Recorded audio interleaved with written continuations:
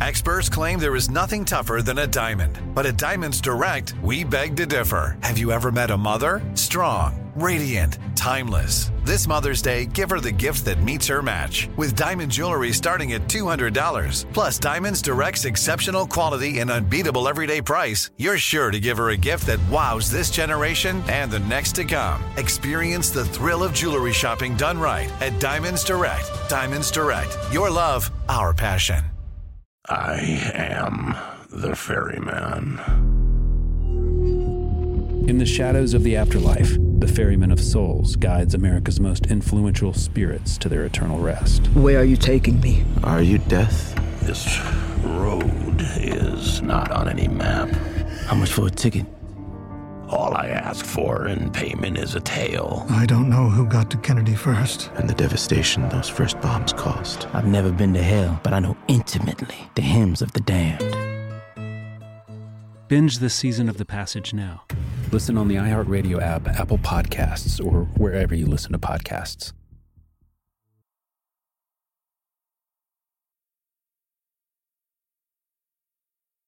Oh, hi, I'm Rachel Zoe, and my podcast, Climbing in Heels, is back and better than ever. You might know me from the Rachel Zoe Project, or perhaps from my work as a celebrity stylist. And guess what? I'm still just as obsessed with all things fashion, beauty, and business. Climbing in Heels is all about celebrating the stories of extraordinary women, and this season is here to bring you a weekly dose of glamour, inspiration, and fun. Listen to Climbing in Heels every Friday on the iHeartRadio app, Apple Podcasts, or wherever you get your podcasts.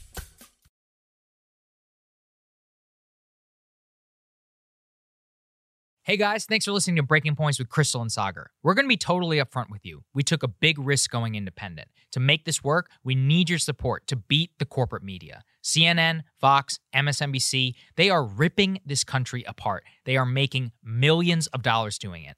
To help support our mission of making all of us hate each other less, hate the corrupt ruling class more, support the show. Become a Breaking Points premium member today, where you get to watch and listen to the entire show ad-free and uncut an hour early before everyone else. You get to hear our reactions to each other's monologues. You get to participate in weekly Ask Me Anythings. And you don't need to hear our annoying voices pitching you like I am right now. So what are you waiting for? Go to breakingpoints.com, become a premium member today, which is available in the show notes. Enjoy the show, guys.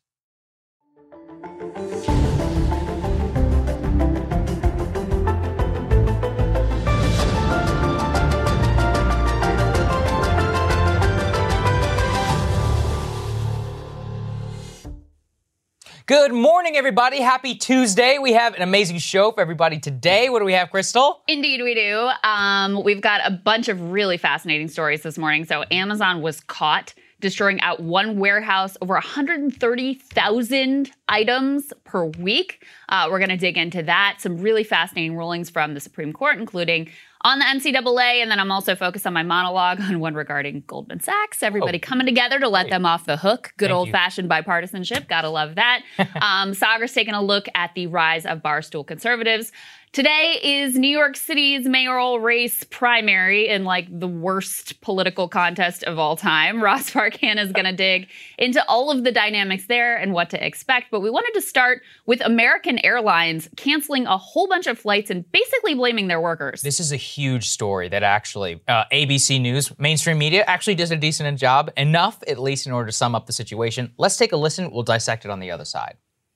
This morning, the cancellation of hundreds of flights is being partially blamed on a staffing crunch as a record number of travelers return to the skies. American Airlines canceling 123 flights on Saturday, 178 on Sunday, and today, more than 100 flights are canceled already. The airline blaming significant staffing shortages and maintenance issues. American says it will continue to cancel at least 50 to 60 flights a day for the rest of June and 50 to 80 flights per day in July. So there's a lot going on here, Crystal. Obviously, people look at that and say, hey, what's going on here? Do we have a labor shortage? All of that. Well, it just turns out, though, that if you dig a little bit deeper, you might remember about a year and a half ago, whenever we designed a custom bailout for the airline industry. which I was fine with. We had Sarah Nelson on the show, who was talking about how vital it was in order to make sure flight attendants got paid. And because the airline industry itself, like if you let it bottom out, you're completely screwed. Part of the thing, though, is if you're going to bail them out, you would say, oh, maybe we're going to put some restrictions on that money. Well, let's take a trip down memory lane, shall we? Put it up there on the screen in terms of how exactly we designed this thing. $10.6 million in compensation the CEO received last year and still forced thousands of workers into leave, early retirement, and furloughs, now blaming labor shortages. Go ahead and throw the next one up there in terms of how we exactly designed this bailout.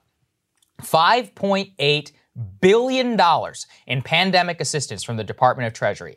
$4.1 billion of that was a grant. It wasn't even a loan. Only $1.7 billion of that was actually the loan. And yet today, they are canceling now 1% of their total flights. And it's not me saying boo-hoo for, commercial airline passengers. There are freight concerns. But really what it is that these companies took literally billions of dollars in pandemic bailout. And now they spent that time furloughing people, firing people, reducing their labor, and now they can't keep up with the demand. Yeah. And they're trying to create some artificial story about, we have the labor shortage or whatever. We gave you literally billions and billions and billions of dollars, and now you're crippling the U.S. economy once again, and you're making it seem as if this entire thing was a total joke in the first place. It really is terrible what they've done here. And I do feel bad for people who maybe this is like their first vacation, their first venture out after the pandemic. But those people, like the regular families who've saved up their money to go somewhere after the pandemic, and it's like their first time. I do feel really bad for these people where it turns into a total nightmare. Your entire trip might be ruined.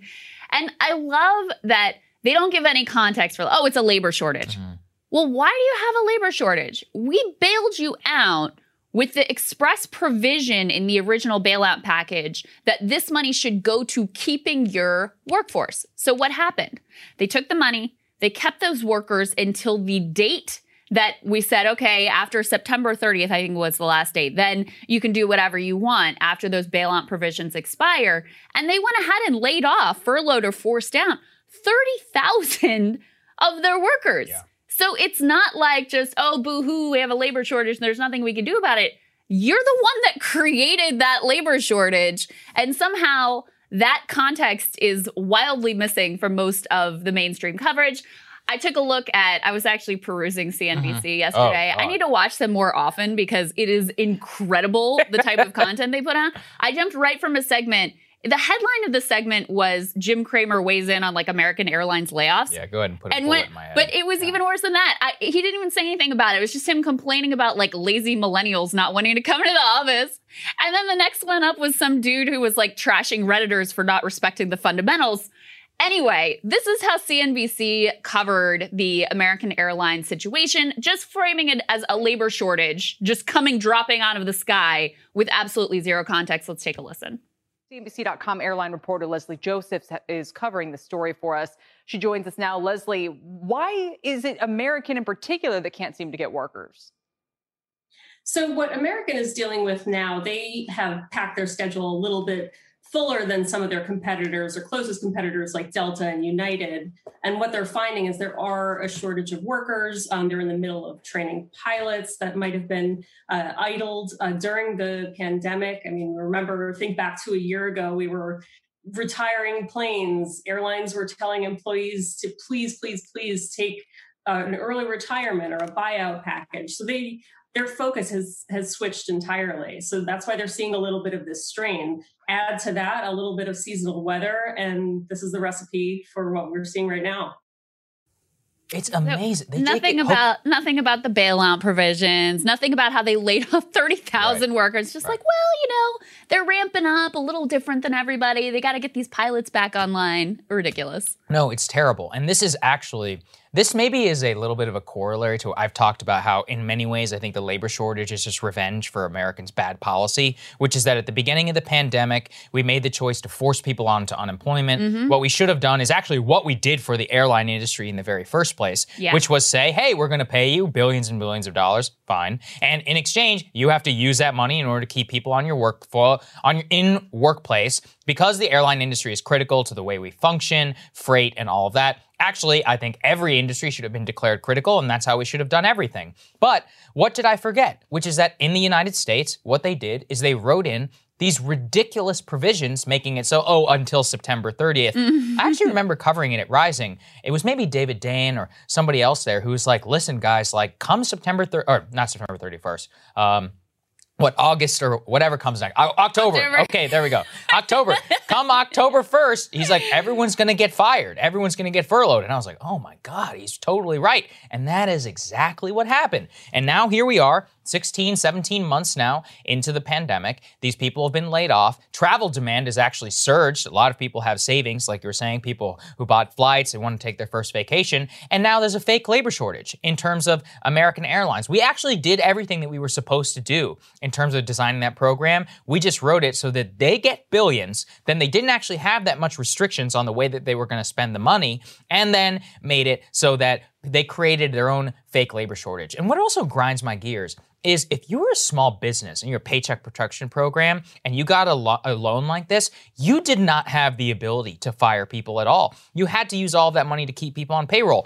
Again, a provision I support. So if you were a small business, you had all these restrictions on how you got your money. You didn't get some custom bailout from the Fed. You didn't get some custom bailout from Congress. You had to apply to the bank, and even then the bank put you in whatever order they want, limited pool.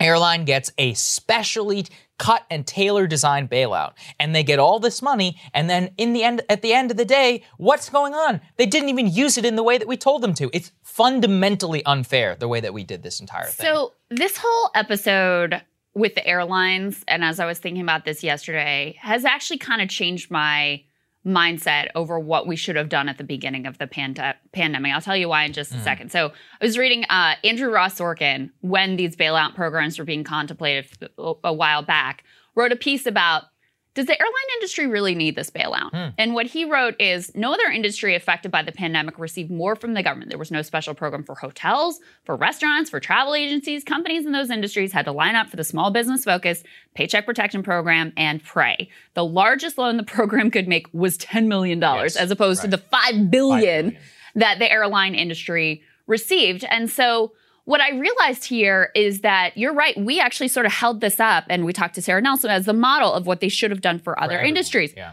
Well, you know what? It turns out actually the most effective part of the program, of all the different relief programs that we had in place, was just giving people cash. Just straight giving people cash. The addition of the child tax credit, the unemployment insurance system, it was clunky, but that also just putting cash straight in people's pockets, if that worked more effectively, those were the pieces that lowered poverty and actually now are giving workers a tiny bit of cushion so that they can say, screw you, I'm not going back to work on the front lines for $7.25. Screw you, I'm not working for tips at whatever, what is it, $2 and whatever. So I actually think we have so much of a mindset in this country that we have to be skeptical every time we're handing out cash directly to people. Maybe they're going to be lazy. Maybe they're not going to spend it in the right way. Maybe they're going to be irresponsible for this money.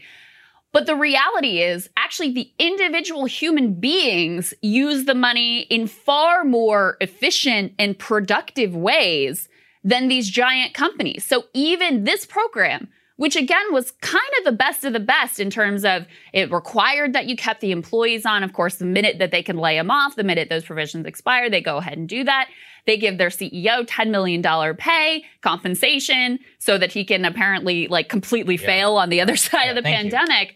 So even in the best case scenario, we were better off just straight giving cash to people. And by the way, that's something our federal government, which is its capacity has been stripped down over years and years and decades, something that they were able to do very efficiently and very effectively. Yeah, actually, it's more of a matter of timeline. I agree with you. At the end of the day, I want people to have the money. I think at the time, the reason I was arguing for it was because people's bank account information already existed with their employers. And we had some initial implementation problems around the stimulus checks. I want to say it took 2.5 weeks. Didn't think it was likely that the American political system would be instead, let's just hand out large amounts of cash. Correct. Yes, this was more this is pre-Overton window. Yeah. I was look, we got to give people money. We need as soon as humanly possible. And the way I was thinking about it was that, look, people are already attached to their payroll. And also, if you think about it from a business concern perspective, like businesses are like, we can't find anyone, etc. I actually understand that. I sympathize, especially if you're one of the smallest businesses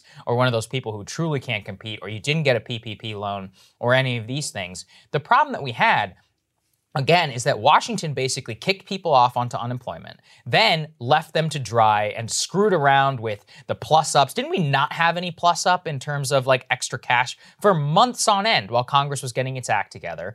And then people, because of these like crazy lockdown procedures, some people were on unemployment, went off unemployment, back on unemployment. That takes months. And those systems are totally rickety and overwhelmed. Were a total disaster. I've heard from many of you actually telling me about how often and difficult it was in order to get your unemployment. And so I was saying, like, look, the easiest way to do this is the payroll. But all the retconning of like what we should have done and et cetera, it's just so disgusting to watch this company who got billions of dollars and to come out and now say they have some labor shortage. It was like, what was the point? Why did we bail you out? We gave you billions and billions to make sure your industry remained robust. And again, fair. We need airlines. The country needs it in order to move freight. Passengers is critical. Even at the height of the pandemic, we had it all for a reason. But it really pisses me off watching them come out and make these fake excuses. And it just makes you think, like, can we do anything fairly in this country anymore? Yeah. Like, what are you supposed to think if you can't catch a flight because of this? And you see how much money that these people got in the pandemic. So this is also from Andrew Ross Sorkin, again, about like how we could have used the money in a better fashion. So the money that we gave the airlines likely saved about 75,000 jobs. Okay. Really significant. Great. Critical for those people at a cost of $300,000 per job. Wow. Those people are not making $300,000, by the way. I mean, some of the pilots, flight attendants, these are good middle class jobs for flight attendants, but they're not making $300K a year. So we spent that much money. It's just wildly inefficient, right? I really have come to believe that individual human beings can be trusted with direct cash infusions to a far greater extent than any of these businesses that are always looking for every way to cheat, suck up that money for themselves, like buy back their stock, all of that stuff. And that's the other piece of this. If we even go back before the pandemic, why were the airlines so close to the wall? Oh, yeah. That the minute there was a drop in their revenue and their passengers who were flying, they were totally screwed. Well, it's because they spent all the corporate tax cut money from Trump. Mm-hmm. They spent that on stock buybacks so that they could enrich themselves and enrich their shareholders rather than investing in their business and making sure that they had that resiliency if there was a downturn. So again, as I look at this, kind of my big takeaway is we should just trust people and working Americans way before we trust these idiots who find every way they possibly can to fail and then just expect that they're going to be bailed out no matter how unconscionable their actions. And this is the thing these people don't get. People, I don't know how often you think you can get away with this. Like we had it in 2008, Wall Street bailout, give everybody bonuses, AIG. I mean, that was probably as close to the biggest popular outrage that we saw on something economically in a long time. Obviously, that faded. But then you see this American Airlines story. Next time around, how are you, do you think you're going to get bailed out? Do you really think so? Maybe. Now, maybe you will because the government and all of that congressional system is there. But this all has to break at some point. And so, look, American Airlines yesterday, it was trending. It was one of the biggest stories in the country. And coincidentally, I didn't see very much coverage of it. Yes, CNBC goes and covers it. For 30 seconds with some 30 seconds, very misleading American Airlines points. PR tells us. And they're like, and now let's have back their to CEO you. on Yeah, to let's tell have the you CEO about back. how shitty their workers are. Here on to explain why he can't get any workers and misspent $5 billion. Same thing though. I saw it trending all across the country in terms of the internet outrage. People were contacting us about it and more. But the actual mainstream coverage of it wasn't there. So it just seems to me like one of those mainstream backlashes a backlash against the mainstream and very popular outrage around this type of story because people understood and saw that while they were waiting for a check, while they were waiting for extra unemployment, while they wanted the lockdowns to end, while they wanted some proper information, that these people were getting bailed out to the tune of billions. And we remember some of the initial bailout outrage, whenever people understood, I think it was David Dayen talking about the trillions of dollars the Federal Reserve and all that we're shooting, which would have been fine if you had reciprocal programs for people who were working, and that just faded off as time went. Now we're at this strange time. Like, people do have money in the bank. 200 million Americans or so are not. I mean, they're not like they're like still a paycheck away from bankruptcy, but that's a little bit better apparently than where things were before. And yet the memory has not faded around how people remember this type of stuff. And I suspect that the next time around that it made things be different. Although, maybe I should be more cynical. Our political class doesn't respond to popular will. I mean, that's the reality. Yeah. And especially when you have a situation like maybe you're in Atlanta or is it Houston that's the big hub in Texas where there's a lot of jobs at stake and the airlines kind of, your economy's going to crash if you don't get the bailout. It's a very compelling case.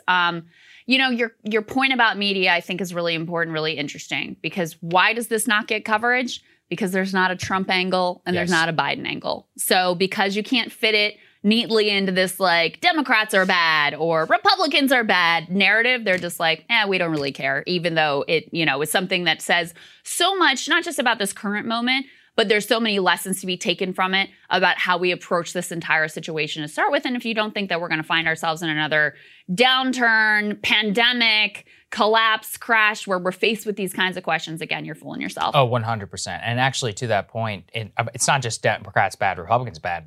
Everybody was complicit in this. The White House, all parties. I mean, it passed 99-0, if I recall, through the U.S. Senate. This is what happens, when you have total and complete bipartisanship. And I think it's an important lesson to remember exactly how these things play out. Speaking of corporate malfeasance, we got another good one for you from Amazon. Yeah, okay. This is probably one of the craziest things I've ever seen. So ITV News out of the UK has caught Amazon destroying millions of dollars worth of merchandise for no discernible reason. And I'll explain why they say that they do so, but let's watch this video first because it's totally nuts. Let's take a listen.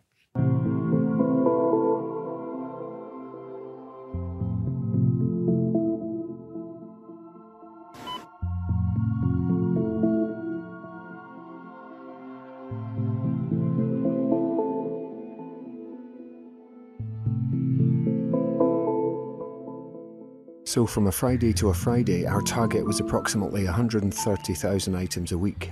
The target to destroy from one centre was 130,000 items. Yes. Okay, so let me explain this to you, which is that what they caught there with the guy who was on camera was that Amazon is destroying millions of items of unsold stock in just one of its UK warehouses every single year, and that this is indicative of a company-wide policy. So what they found is that they are destroying 130,000 items a week, and we're talking about brand new stuff, Dyson fans, Hoover vacuums, the occasional MacBook and iPad. The other day, 20,000 face masks still in their wrappers. Here's what he said. Overall, 50% of all items are unopened, still in their shrink wrap. The other half are returns and in good condition. Staff have become numb in terms of what they are asking to do. Wow. So you might ask, why exactly is all of this happening? Well, what's happening is that because of their business model, they have it such that they store stuff inside of their warehouse. It's called Fulfilled by Amazon. It's actually one of the most profitable parts of their business, which is that you're a third-party seller, but in order to take advantage of Amazon's distribution, Amazon will list your goods on its website, obviously, and then when I buy it, Amazon will fulfill the order because they have the third-party goods inside of their warehouse. But then the question arises, like, what exactly do you do whenever you have extra stuff? And it turns out that the actual physical policy, at least in the UK, in terms of what's happening, is that they are destroying it. They're not even going and trying to donate it to anybody. They're not making any efforts. They're literally incinerating and destroying hundreds of millions of dollars worth of goods. And this is so insane. It's actually roiling UK politics. Even Boris Johnson weighed in on this. But I thought this was important enough, Crystal, because are they doing the same stuff here? We should ask a lot of questions because If they are, I think there's a lot of people out there who could use some of this stuff, and it's just totally unopened, and they're just destroying it. It's insane. It is completely nuts. And your question is the right one, because just to emphasize again, 130,000 items from one warehouse every single week. Yeah. Like, think about that. Well, you think their policies are different here? Do you see Amazon giving out goods to the needy across America? No, we don't. So what's happening to those goods? It's an excellent question, and kudos to them for doing the reporting here. They got basically a whistleblower inside the warehouse. They were able to film undercover footage revealing how this was taking place. They even had footage of them like taking these electronics to essentially the dump for them to be destroyed. You know, I got to give it to him. Boris Johnson actually made a pretty good comment about it. He said, this is an indictment of a consumerist society.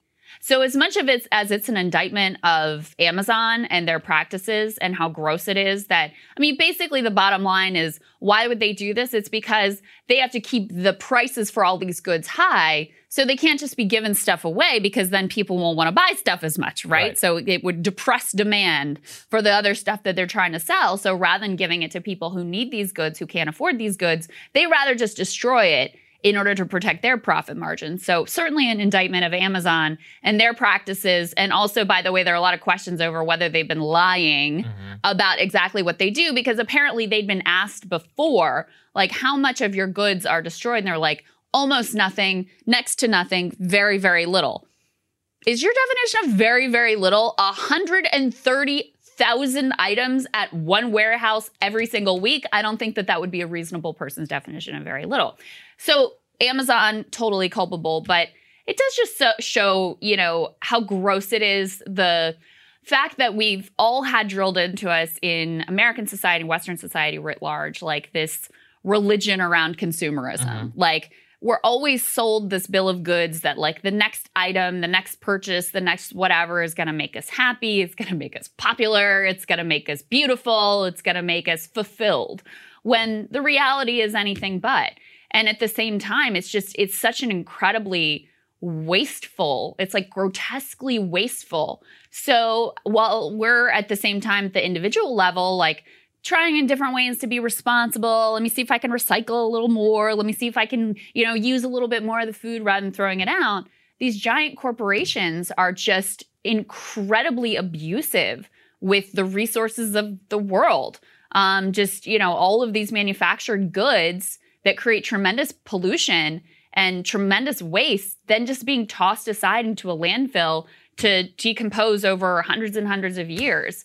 It really is a sort of like grotesque picture of exactly what we're doing here as a society. Yeah, and what's crazy to me, too, is it just shows how full of it they are and how much they've bought the political system. Because, yes, while Boris Johnson may have said that, I love this. And it's just good to see that all Western societies are the same. The business secretary told ITV News, this is in the UK, was very surprised about the findings of our investigation and said he wanted to get to the bottom. But he adds, I know Amazon is committed to net zero. They've committed huge amounts of investment to the rainforest to keep the rainforest going. I'm surprised. I haven't read the report, so I'll have to take a look at the response is. But what's funny is, if you read Amazon's statement, they basically use the same language. We are working towards a goal of zero product disposal. Our priority is to resell, donate to charitable organizations, or recycle unsold products. No items are sent to the landfill in the UK. As a last resort, we will send items to energy recovery, but we are working hard to drive the number of times this happens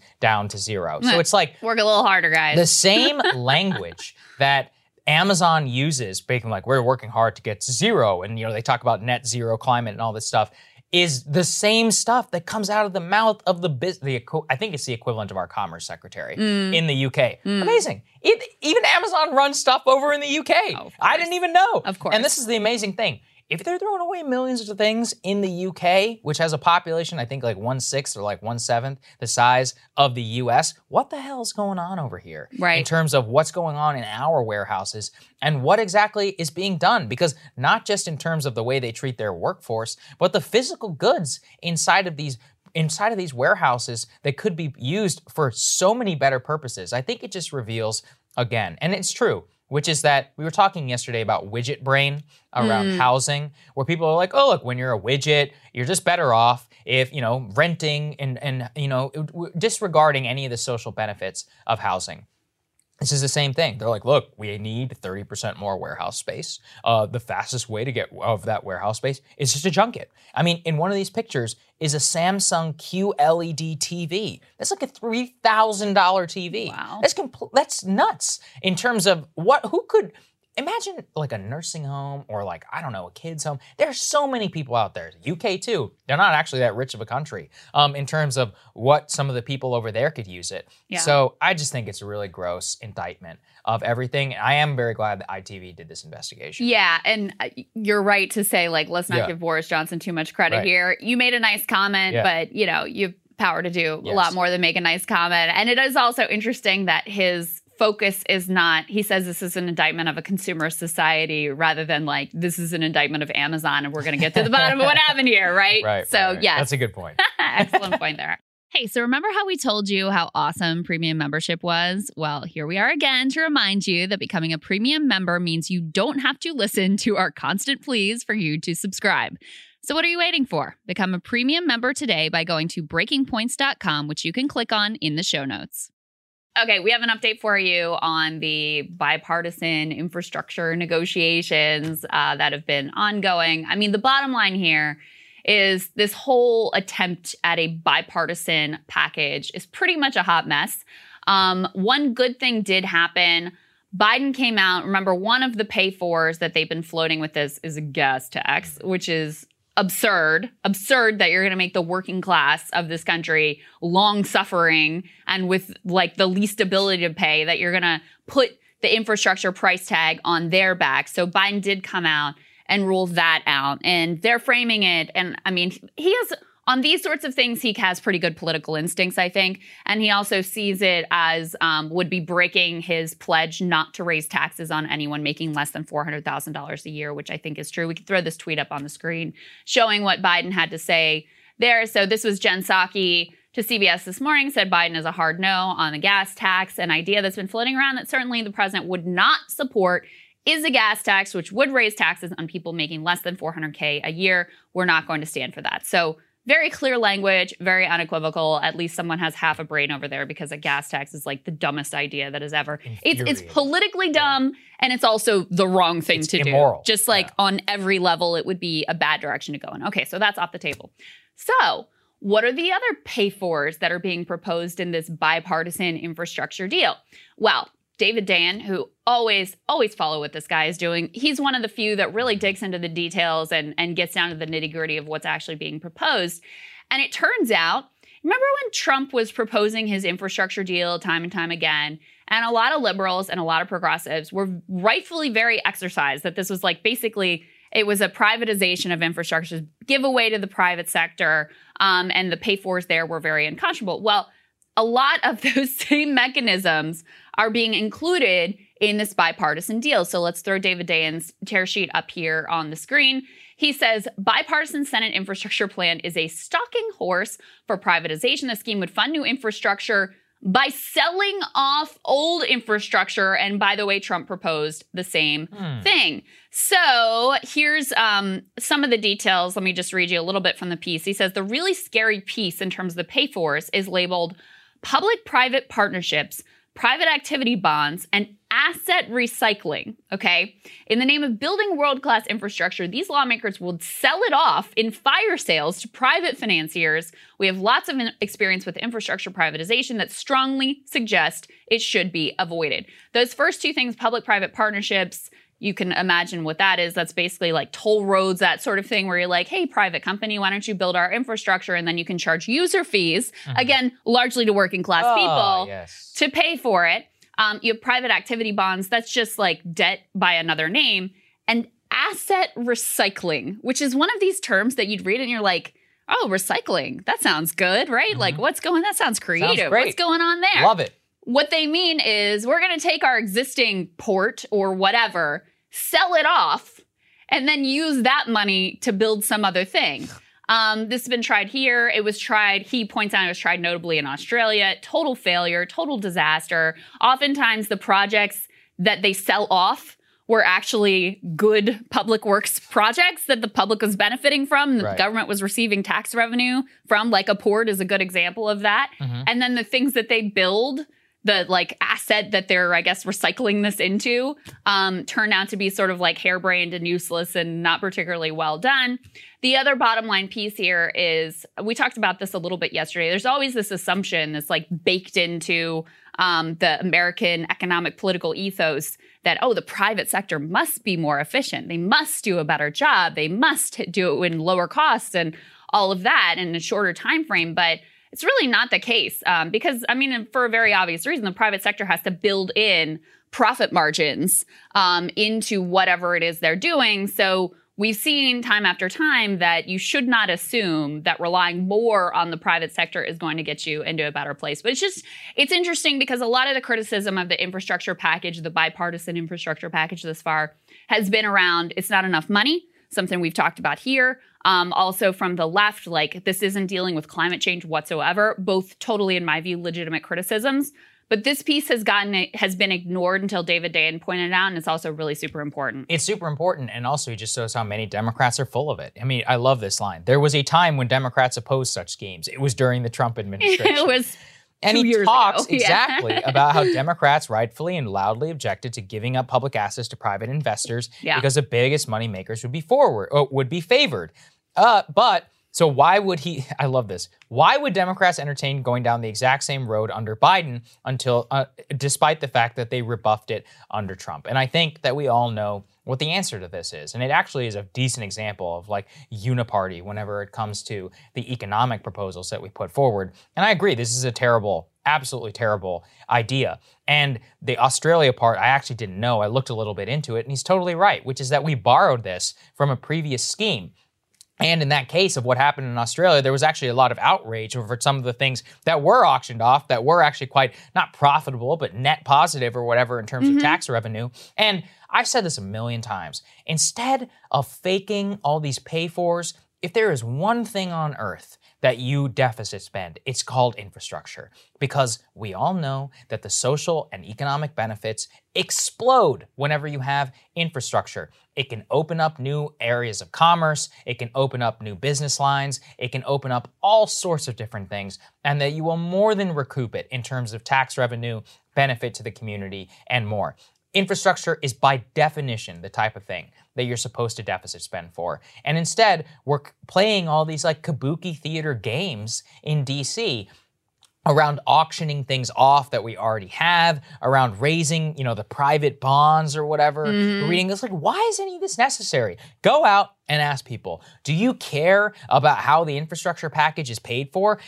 In the most intuitive thing, even people who have businesses and more understand that the type of things that you deficit spend for are investments which are going to pay out 10x longer in the long run. So you put the money down. Well, when you're a government, this is one of the few times that the business, whatever example, actually does apply. You should do the exact same thing. And so I think the politics around this are just so farcical generally, and that the David Dayen piece reveals how, in a way, people use deficit politics and pay-fors in order to just cover up for a lot of corporate giveaways. Yeah, that's what so much of it seems to be. It's an ideological agenda. Yeah. That's right. And actually, I think if you ask people, and we've seen some of the polling on this, how they want it to be paid for, they do have a preference. They want rich people and corporations to be taxed. Yeah. That's what they want. I mean, we saw in some of the polling that just the infrastructure package on its own, like, oh, we're going to invest in roads and bridges, et cetera, pretty popular.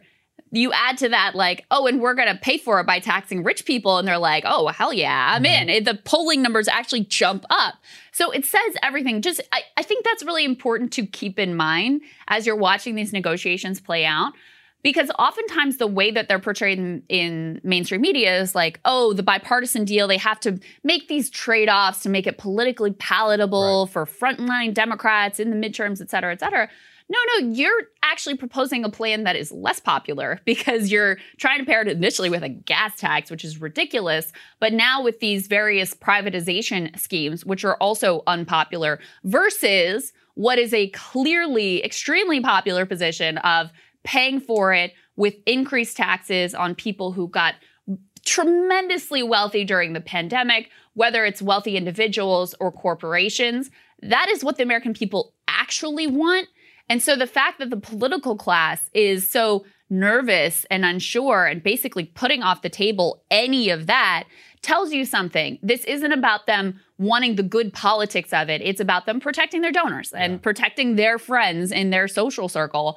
And that's exactly how you end up with these harebrained schemes of like, let's sell off a port in order to build a new bridge. Watching this thing become Obamacare 2.0 has been really sad, to show that Biden and them actually just learned nothing. Obamacare ended up becoming a corporate nightmare mess. It became the political albatross that hung around his neck. Now it's June 22nd. Remember that they've already said they cannot hit the September deadline. Okay, I think the exact same thing's going to happen. Republicans are going to filibuster. It's going to go all the way up until like Thanksgiving or Christmas Day or whatever. And at the end of the day, it's going to be a BS bill, which actually doesn't even do very much. It would be probably like $1 trillion or whatever in new spending. It won't be forcefully felt in many different communities. And there'll be some like windmill package, which will become the bane of, every single Democrat running in the midterms because of a bunch of attack ads. And what do we get from all of this? I think maybe a modest tax increase on people who are wealthy? Maybe. Even then, I don't actually think that's going to pass at all. So, yeah, actually, the only thing that might pass is some sort of fake gas tax. So he may have ruled it out now, but I won't hold my breath understanding how these things are moving through Congress. It's a huge political failure for the Biden administration, in my opinion. Yeah, and again, a totally unnecessary one. Totally unnecessary. And I just think, I'll say it again, I think it says everything about the sort of failed state nature of this country, that just the least controversial thing you could possibly do, like fixing a damn bridge, you can't even get your act together to do that. The basics of providing not just an investment for, jobs and business community, et cetera, but part of why these privatization schemes are such a problem is there's a lot of basic infrastructure that provides for safe quality of life, water systems, wastewater treatment plants, as I covered yesterday in large parts of West Virginia, other rural communities across the country. They don't even have clean drinking water. Like, that's never going to turn a profit for a company. Of course not. So we can't be in the business of only doing projects that you're going to be able to like charge enough toll fees to turn a profit on, or charge enough user fees to turn a profit on. You're not going to make money building a wastewater treatment plant or a new water system in McDowell County, West Virginia. So and that's basically what's happened, is anything that hasn't been profitable for the private sector hasn't gotten done. And so you've got parts of the country that are reverting back to like pre-New Deal era conditions, reverting back to like developing world conditions, because we don't put any sort of a priority on people having the basic standards for like the basic level quality of living.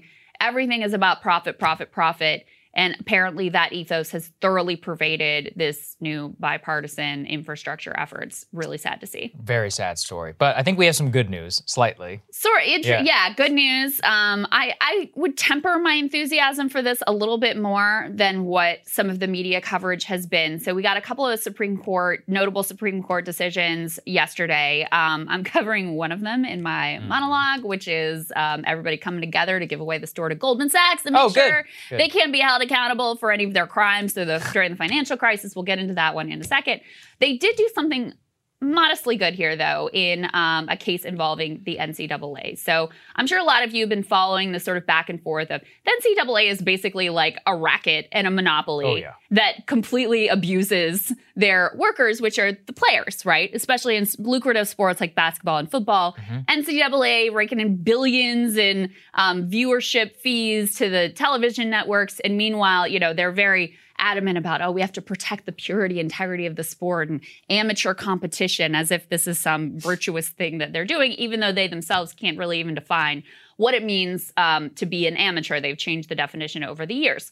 So I'm going to read here a little bit from Vox. Yesterday, the Supreme Court handed down a heavily caveated victory for elite college athletes on Monday. The immediate impact of the court's unanimous decision, 9-0, in NCAA versus Alston is that many elite student athletes will receive additional education-related compensation, such as additional scholarship money. But the case could have broader implications and could eventually lead to these athletes being paid salary. So let me break down for you what that means. the question in this case that they decided to rule on was not whether these athletes could be compensated for playing their sport. The question was this one that they made very narrow around this question of additional educational scholarship like limited benefits. Yeah. Right. So this was, again, this isn't about receiving payment. This was about sort of like scholarships and educational scholarships, essentially. And this is one of the hallmarks of the Roberts court in this era is he has really tried to sort of cabin these decisions to be as narrow as possible, because I think what a lot of court watchers feel is that he recognizes the credibility of the Supreme Court and the structure of the Supreme Court as it stands is very much at risk right now. So he's trying not to make a lot of waves. And he's trying to have as many decisions as possible where it's not just the conservatives overriding the liberals. So that's how you get a decision like this, where they very narrowly rule on this very specific question about education scholarships, but it's unanimous.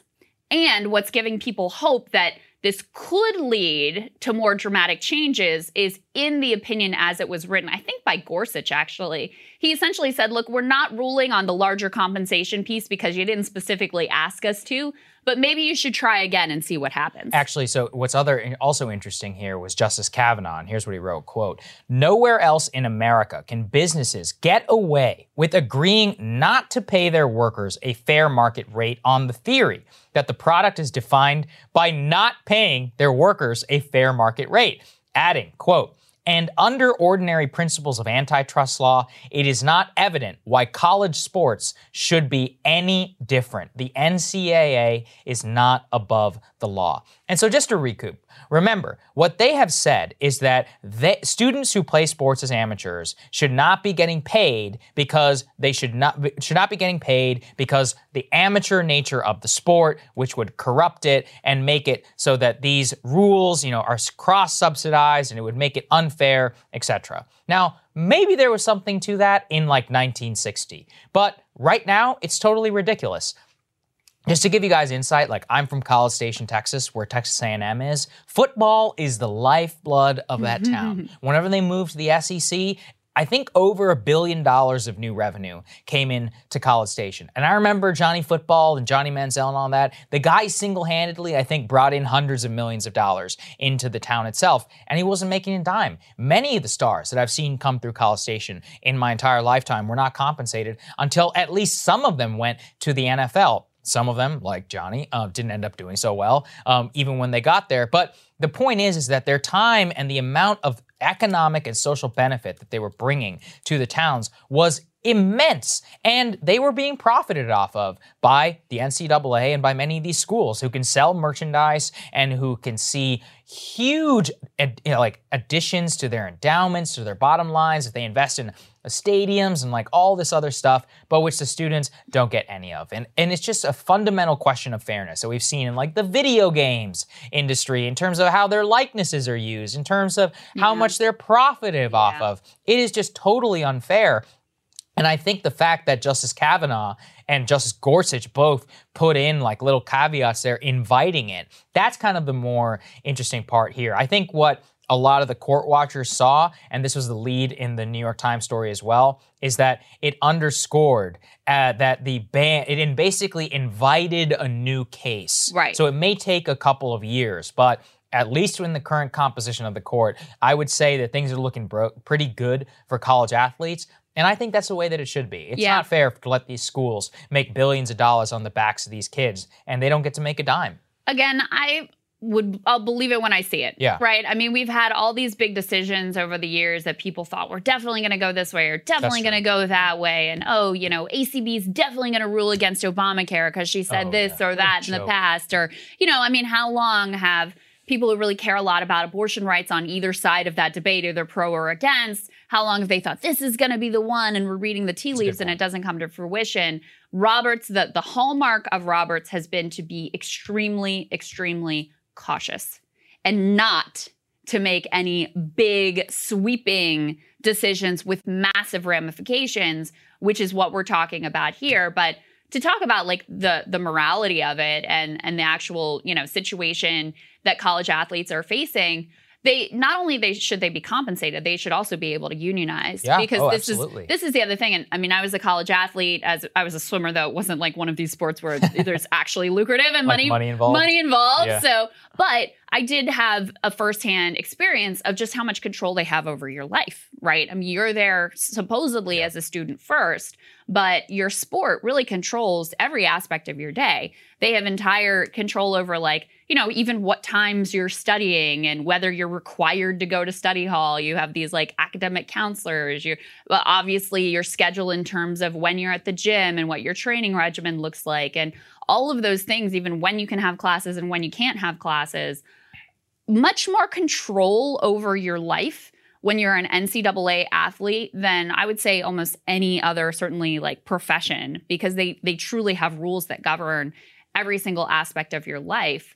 So to me, it's not just about the compensation. It's also like players should be able to have a say in what those rules are and what the limitations are and how their days and their schedules are governed. Because again, you know, if you're trying to balance a rigorous academic schedule with your sport, sometimes that's made nearly impossible by the requirements that they put on top of you. So I think that piece also needs to not be overlooked. The fact that it's not just about players should be profiting off of their skills and their talents that the NCAA is exploiting for massive, massive profits, but they also should have a say in what their employment looks like, essentially, from on a day-to-day basis. Actually, this reminds me, there's actually currently a bill in Congress which was introduced by Bernie and by Chris Murphy. I remember reading about this at the time, which would actually allow college athletes to form unions and become employees. Coincidentally, of course, the NCAA has been lobbying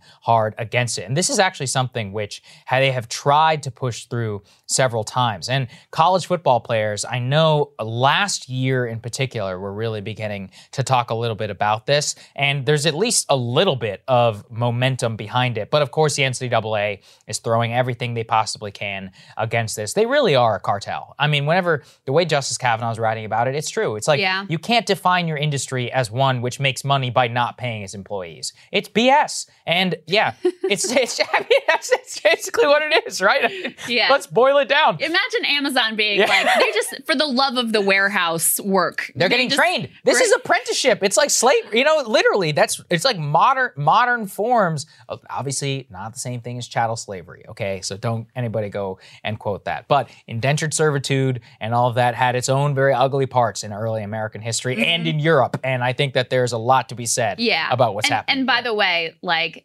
we always focus on the stars who then go on to the NBA, go on to the NFL. The overwhelming majority of these athletes are not going to be making it to the next level. This is it for them. I think it's like 3%. Yeah, this is it for them in terms of their career, their athletic career, and they deserve to be paid commensurate with the profits that are being made off of them for their skills and their labor. Wow, you guys must really like listening to our voices. Well, I know this is annoying. Instead of making you listen to a Viagra commercial, when you're done, check out the other podcast I do with Marshall Kosloff called The Realignment. We talk a lot about the deeper issues that are changing, realigning in American society. You always need more Crystal and Saga in your daily lives. Take care, guys. All right, Crystal, what are your breaking points today? Well, right now, the Trump administration and Senate Republicans are urging the Supreme Court to strike down the entire Affordable Care Act and all of its patient protections.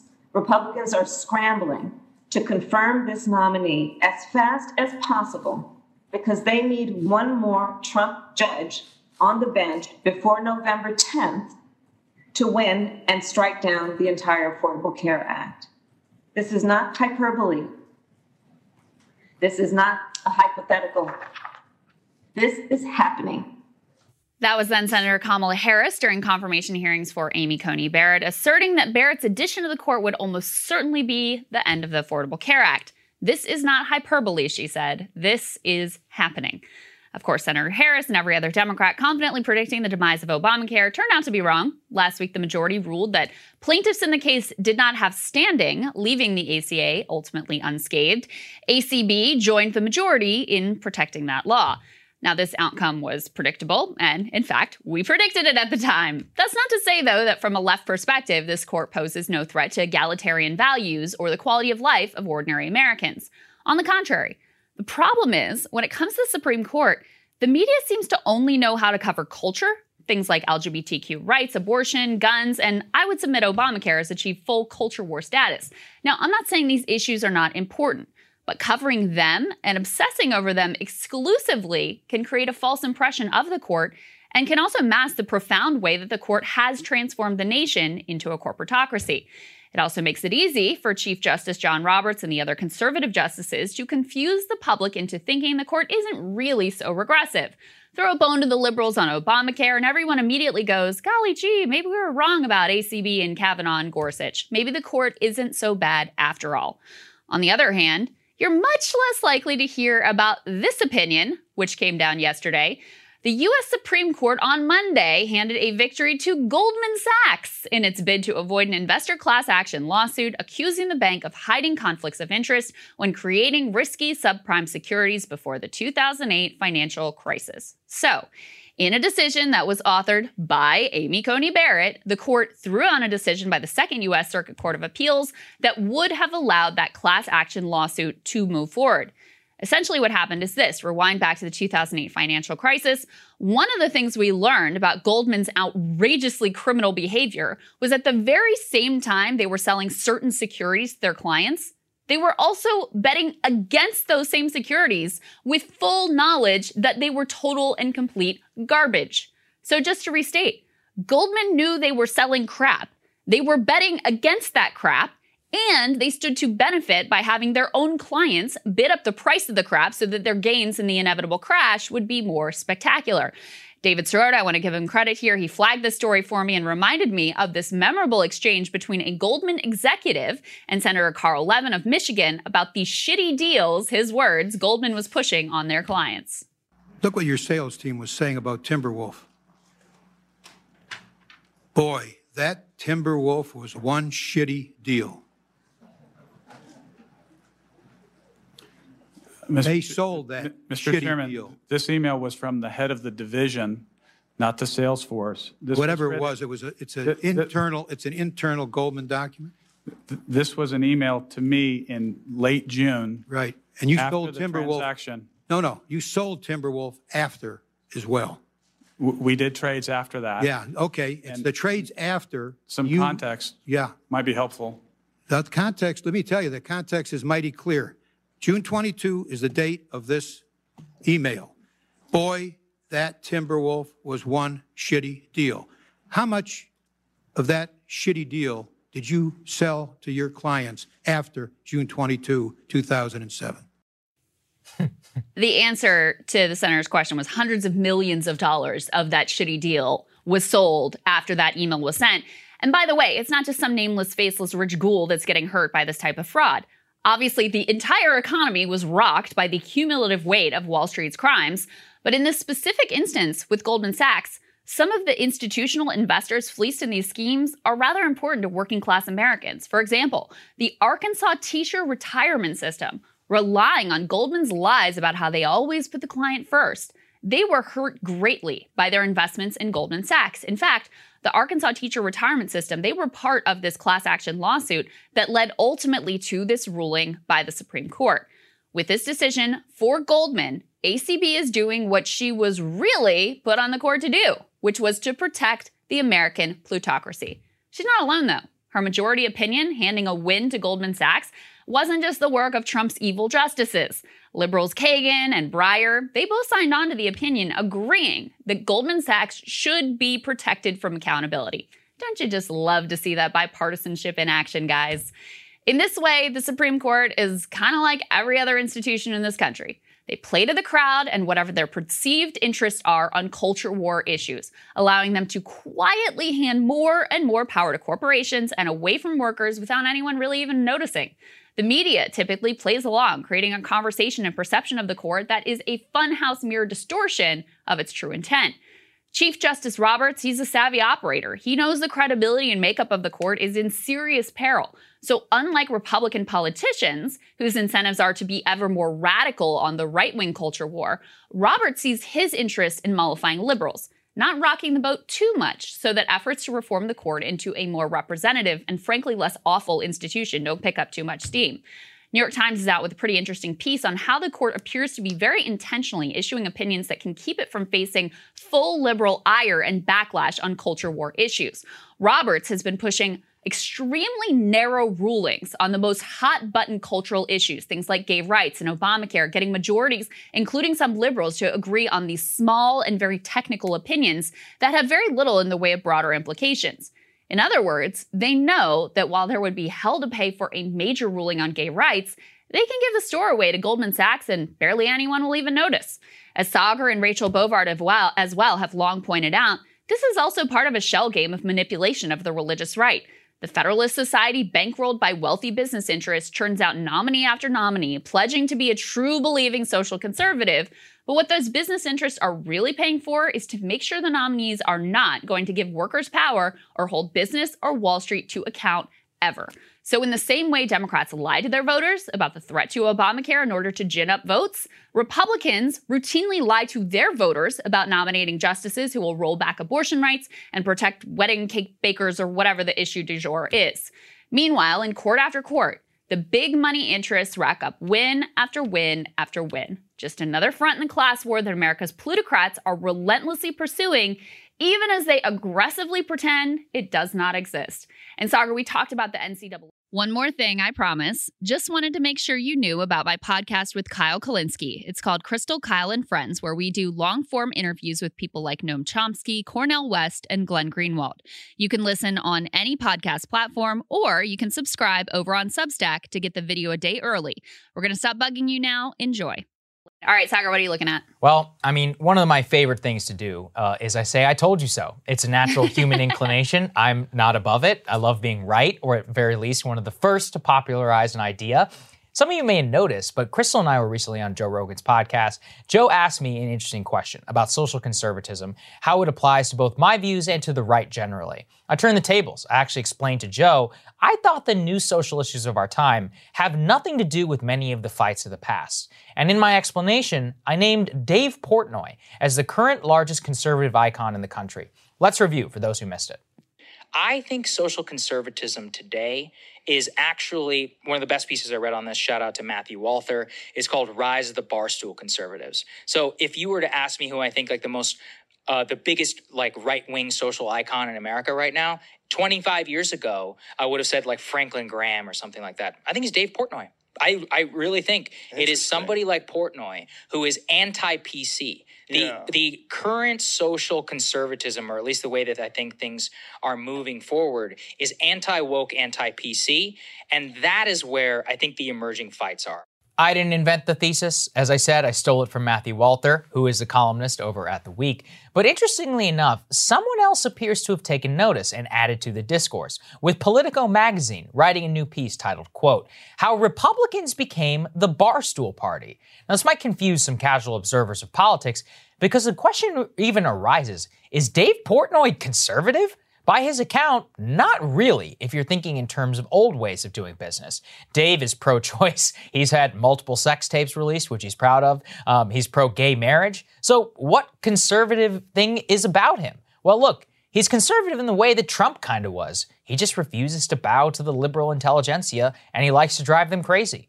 Portnoy refuses to apologize for past jokes. He basically holds up a middle finger up to the elite. He was one of the most prominent people against lockdowns. And look, to his eternal credit, he raised tens of millions of dollars for small businesses. Every time he tells the liberal media, F you, he gets richer and more popular. Walther describes of Trump and of Portnoy, describing the phenomenon this way, quote, Trump recognized there are millions of Americans who do not oppose or even care about abortion or same-sex marriage, much less stem cell research or any of the other causes that had animated traditional conservatives. He adds, quote, Instead, he correctly intuited the new culture war would be fought over very different and very more nebulous issues, vague concerns about political correctness, SJWs, opposition to the popularization of critical race theory, sentimentality about the American flag and the military, the rights of male undergraduates to engage in fornication while intoxicated without fear of the Title X mafia. That's basically it right there. That's Portnoy's appeal and the direction of the new American right.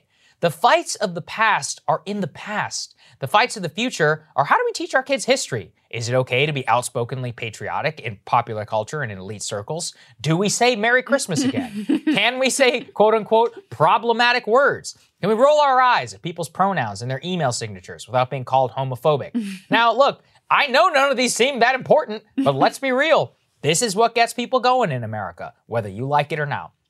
This is how Trump won 10 million more votes in 2020. And I suspect if the GOP ever wins a popular vote margin in the future again, it's going to look like Dave Portnoy's fan base. Pretty diverse, pretty male. A huge base of support outside of its traditional voting space. I call it grill dad conservatism. I actually think it's the future.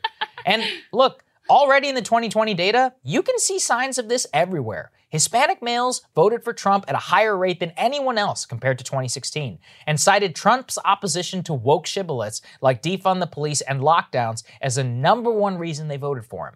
You see the same thing in the modest but still noticeable increase in black men that voted for Trump.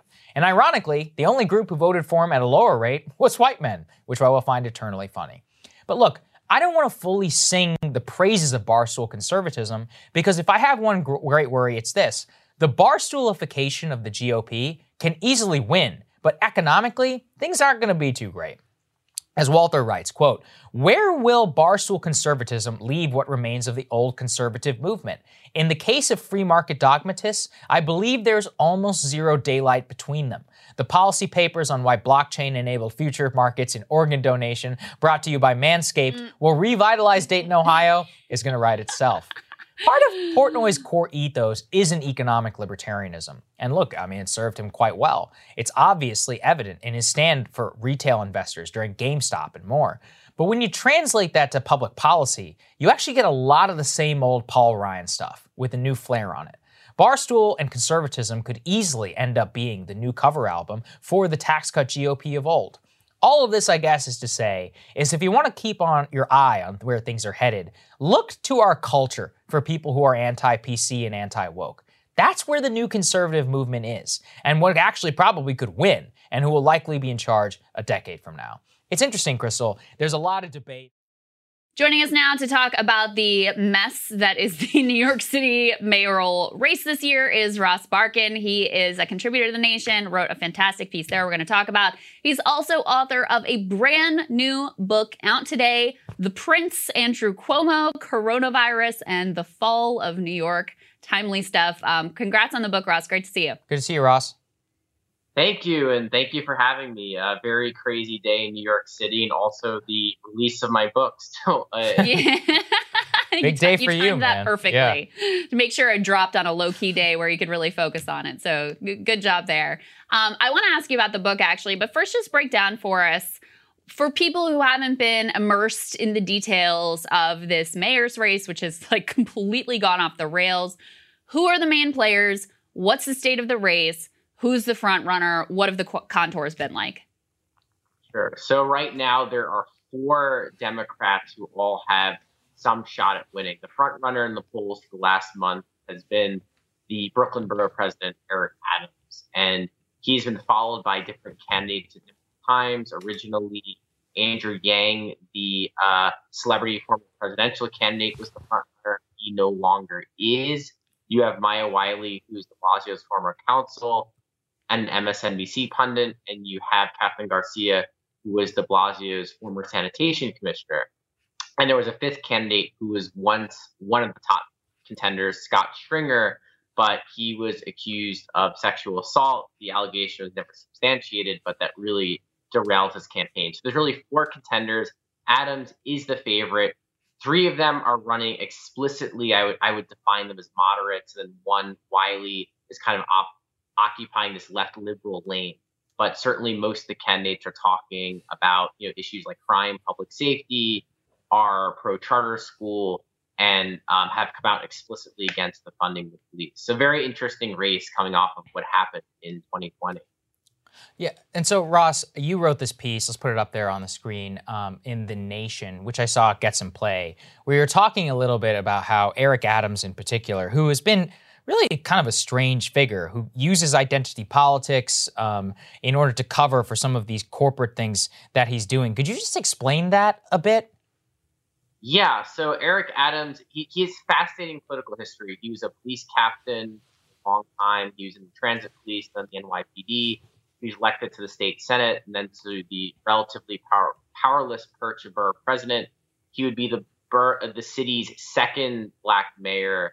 And he is someone who is both very anti-woke, I would say, in terms of he talks a lot about public safety and crime and being tough on crime. He said he carried a gun on him if he was elected mayor because he can legally do that. He has a history of making very incendiary statements. He once told people who are from out of town, so-called gentrifiers, to go back to Iowa. At the same time, he's also identity politics. So I don't know if that's like the little woke side of him or it's more just kind of a classic cynical ploy.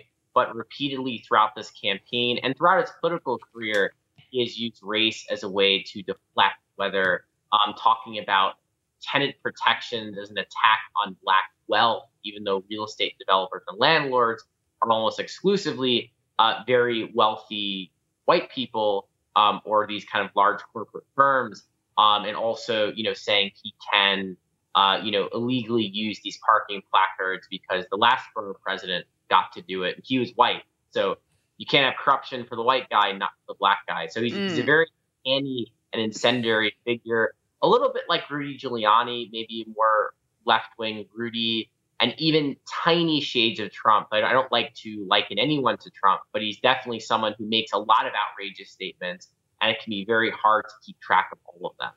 I mean, he's really weaponized race in what is a disgraceful manner in this campaign, and it's been called out by, Maya Wiley, and certainly some of his attacks have been on Yang and Catherine Garcia, who kind of teamed up together. They campaigned together, including on Juneteenth.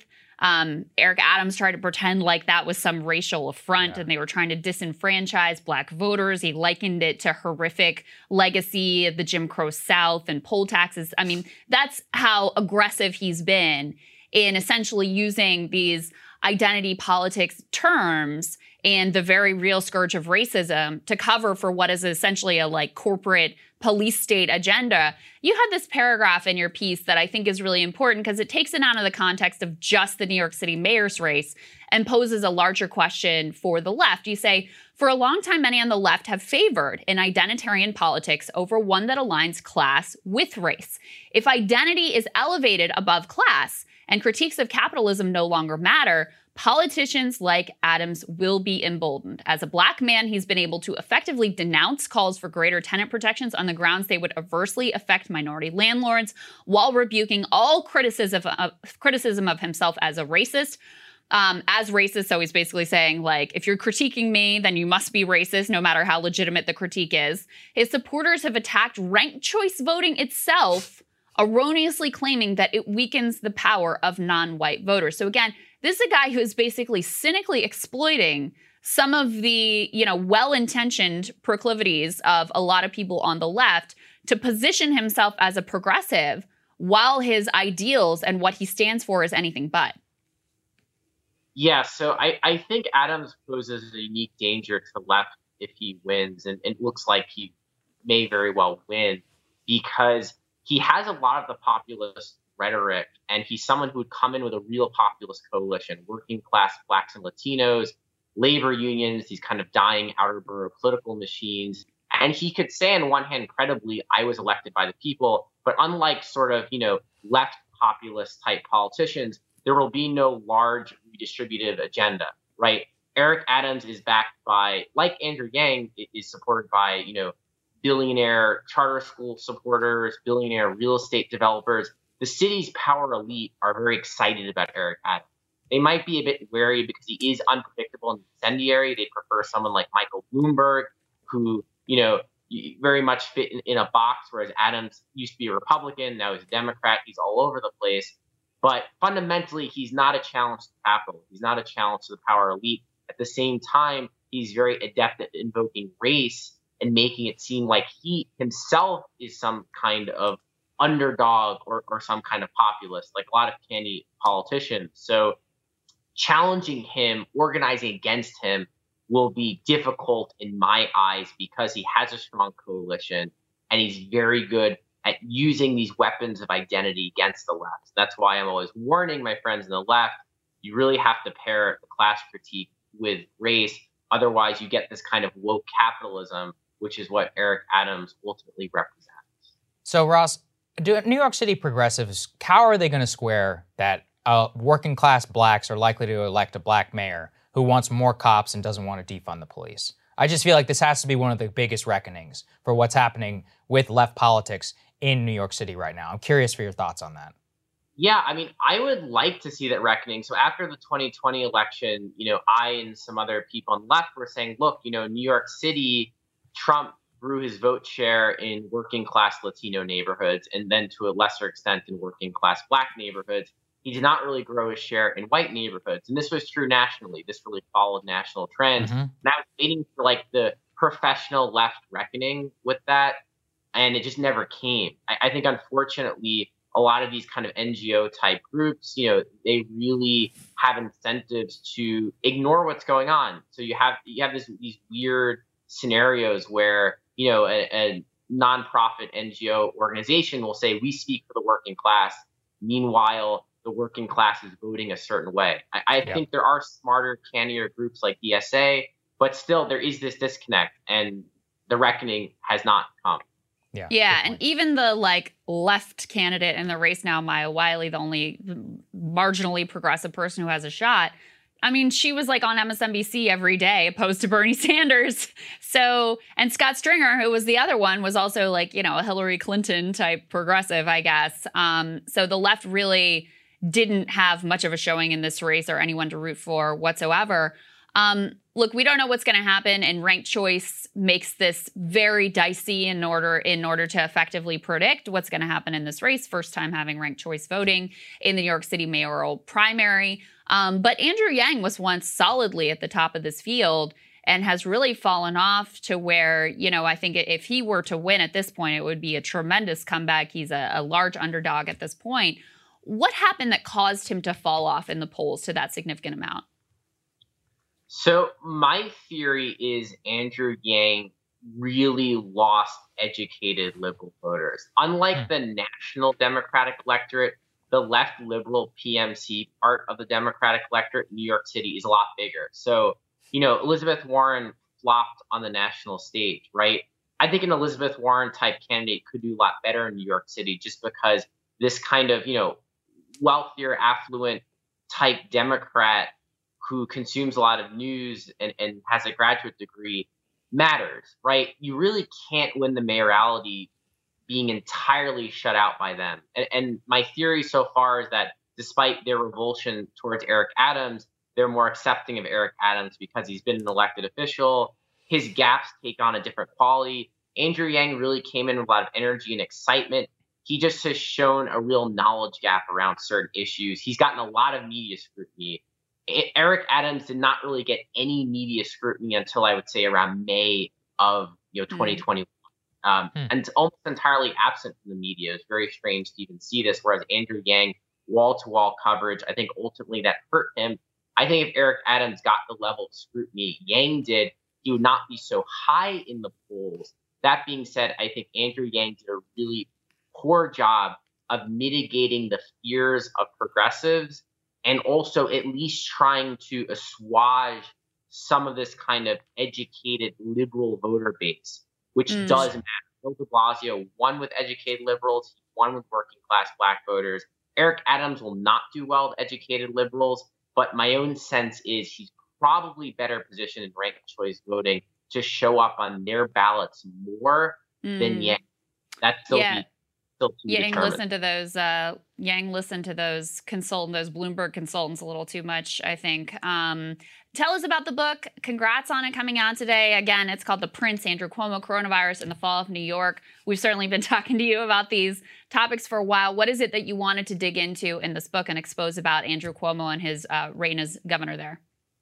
So I really see this book as a rejoinder to the propaganda memoir he put out last year. The focus of late has been the mayor's race, but Andrew Cuomo is still the king of New York. He has not resigned. He's inordinately powerful. He wants to run for a fourth term. So this is a book about the horrible year of COVID in New York State. It's about how Andrew Cuomo failed New York, how he downplayed COVID, compared it to the flu like Donald Trump did, was late to respond, mismanaged nursing homes, courted scandal and controversy. And it's also about its political history. So if you're interested in kind of how Cuomo came to be who he is, how he betrayed the left over and over again, and really worked to foil the ambitions of Democrats, this is definitely a book for you. It's very readable. It's fairly short. And if you really, you read the memoir last year or ignored the memoir last year and you want to really find out what happened with Andrew Cuomo, what happened with COVID, who is this guy, why is he so powerful, I really think this is a book you will enjoy, and you should go buy it from 4 Books today. I'm going to go ahead and assume our audience did not read the Andrew Cuomo memoir. However, they should read your book because you have been the most astute observer, one of the most astute observers, certainly, of Cuomo and his failures from the very beginning. You weren't buying into the media hype. You've had already a lot of journalistic revelations that have been important, and you're an incredible writer. Everybody, we're going to put the information for the book down in the description so you can find it. Definitely check it out.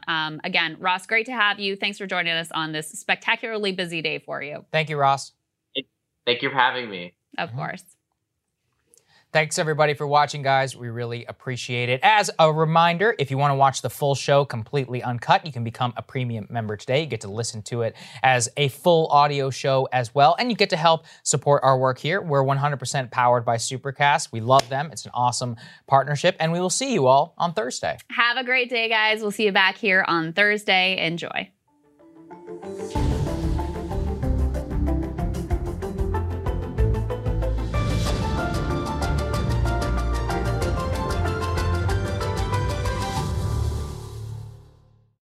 Thanks for listening to the show, guys. We really appreciate it. To help other people find the show, go ahead and leave us a 5-star rating on Apple Podcasts or wherever you get your podcasts. Really helps other people find the show. As always, a special thank you to Supercast for powering our premium membership. If you want to find out more, go to crystalandsagar.com. I am the ferryman.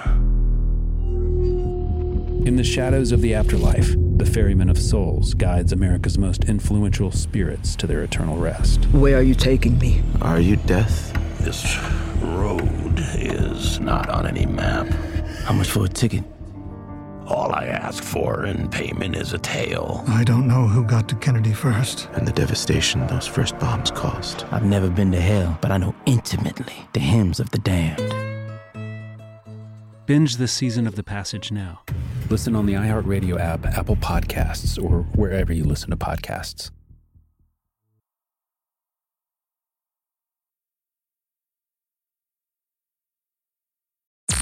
I'm Tamika D. Mallory. And it's your boy, my son, the General. And we are your hosts of TMI. And catch us every Wednesday on the Black Effect Network, breaking down social and civil rights issues, pop culture, and politics in hopes of pushing our culture forward to make the world a better place for generations to come. Listen to TMI on the Black Effect Podcast Network, iHeartRadio app, Apple Podcasts, or wherever you get your podcasts. That's right. The Black Effect presents Family Therapy, and I'm your host, Elliot Connie. Jay is the woman in this dynamic who is currently co-parenting 2 young boys with her former partner, David. David, he is a leader. He just don't want to leave me. Well, how do you lead a woman? How do you lead in a relationship? Like, what's the blueprint? David, you just asked the most important question. Listen to Family Therapy on the Black Effect Podcast Network, iHeartRadio app, Apple Podcasts, or wherever you get your podcasts.